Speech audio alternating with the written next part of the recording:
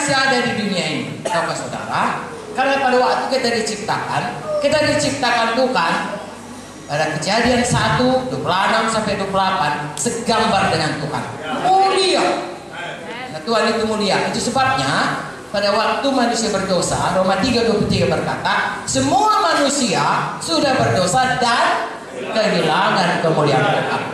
Begitu berdosa, hilang kemuliaan. Sampai mereka terkejut, saya kok telanjang begitu. Tadinya tidak. Itu sebabnya kadang-kadang saudaraku, kalau orang-orang belum selamat dan lain sebagainya, dia sangat conscious itu. Ya, padahal sebenarnya kita ini ada kemuliaan Tuhan yang memancar dari kita. Ya, paling tidak yang tahu itu adalah setan. Ya, kita jalan dia tahu ini anak Tuhan. Ya, tetapi saudaraku, kita diciptakan segambar dengan Tuhan dan hilang kemuliaannya. Tuhan kita, Tuhan yang tidak pernah gagal dalam rencananya.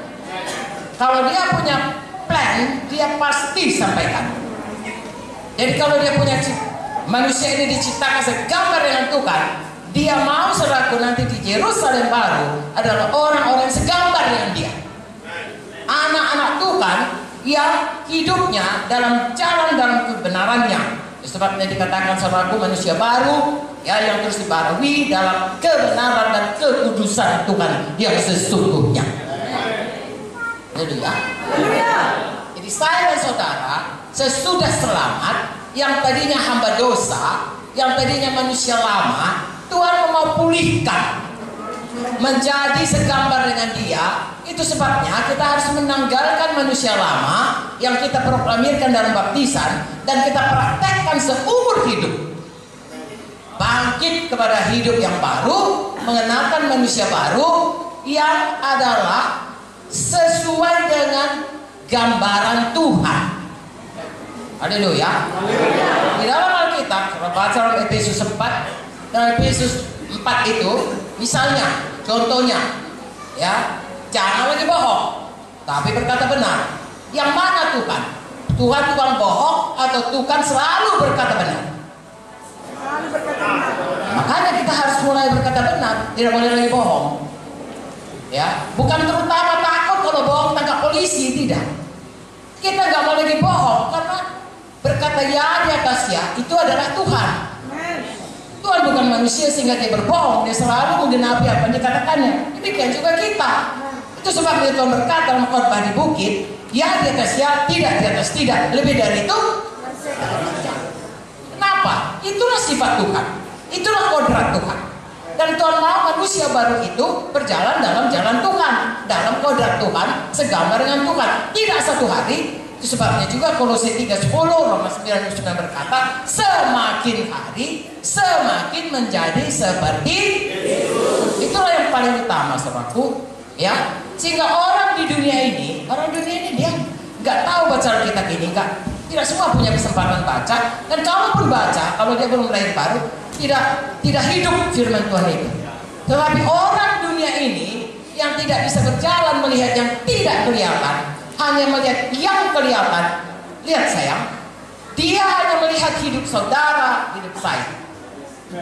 Kalau hidup saya dan hidup saudara mencerminkan karakter Tuhan, gambaran Tuhan, dia tahu, oh rupanya begitu orang Kristen, Tuhannya itu baik, Tuhannya itu patut, aku pun mau ikut Tuhannya itu.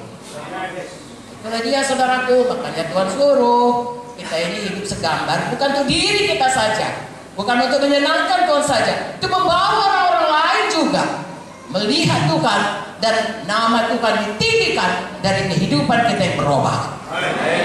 Itulah kita dipanggil Tuhan untuk mempermuliakan Tuhan, untuk menyenangkan Tuhan. Haleluya.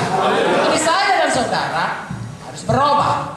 Saya tidak bisa menceritakan satu persatu. Bisa saya bacakan dari Efesus 4 apa saja. Jangan bohong, jangan marah, jangan padam amarahmu, ya, harus padam amarahmu sebelum matahari terbenam. Jangan beri kesempatan kepada setan. Harus mengampuni, ya, jangan mencuri, tapi kerja keras. Jangan berkata bohong, jangan berkata kotor, ya, hidup mati dikuasai lidah. Selalu katakan berkat. Dan itu beberapa daripadanya. Terbaca lagi Korintus 13, kasih itu sabar, murah hati, dan seterusnya sampai ke bawah. Itu lagi Tetapi kalau mau tahu kasih, lihat Yesus.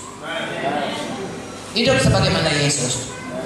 Yesus itu rendah hati, lemah lembut. Beda dengan Lucifer. Lucifer sombong. Ya, jadinya Lucifer itu, saudaraku, dia adalah malaikat Tuhan yang paling utama karena dia pandai menyembah Tuhan, karena dia, saudaraku, diberikan Tuhan karunia. Dia sangat luar biasa. Saudara baca buku Yesaya. Tapi kesombongannya membuat dia mau mengatasi Tuhan. Dan itulah yang ditawarkannya kepada Adam dan Hawa. Kau makan, nanti kau seperti Tuhan. Karena dia duluan begitu. Lalu ditipunya manusia ini. Jangan mau ditipunya. Mari hidup seperti Yesus. Jangan seperti musuh kita.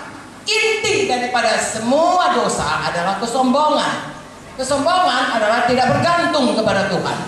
Bergantung kepada kekuatan kita, kepada kepintaran kita, kepada hikmat manusiawi kita, kepada kesehatan kita, kepada uang kita, kepada kedudukan. Nah, itu Tuhan berkata dalam buku Yeremia, terkutuk.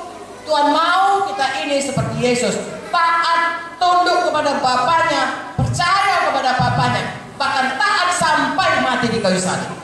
Tapi Tuhan memberikan kepadanya nama di atas nama. Bapak sangat mempermuliakan anaknya. Bapak sangat berkenan kepada Tuhan Yesus. Biarlah Tuhan juga berkenan kepada kita dengan terus menerus hidup baru di dalam Tuhan. Saudara dan saya bisa melihatnya itu tiap hari dan menguji diri kita. Adakah kita berubah tiap hari? Panduannya firman Tuhan. Ya, saya dulu misalnya, saya pemarah. Dalam arti kata, kalau orang, saya tidak mau ganggu orang, tapi saya jangan diganggu orang. Menurut saya itu filsafat yang baik. Tetapi sesudah saya baca Alkitab, saya baharui pikiran saya ganti ya hidup saya menjadi orang mengampuni semua orang, bahkan berdoa bagi orang yang menganiaya kita, memberkati orang yang memfitnah kita, dan seterusnya. Itu satu hal yang dibaharui di dalam hati, diucapkan dengan mulut, dan ditindakkan jadi pelaku firman. Setiap kali kita menjadi pelaku firman, maka kita lihat hidup kita berubah. Dimulai dari hati kita. Amsal 4 saudara berkata, perhatikan firman Tuhan, lalu ia akan menjadi kehidupan padamu. Maka mulai saudara kita membaca firman Tuhan ini, merenungkannya, mempercayainya, menyambutnya, menyimpannya dalam hati, dan mengerjakannya dengan sungguh-sungguh, maka kita akan melihat hidup kita berubah dan kuasa Tuhan turun dalam kita.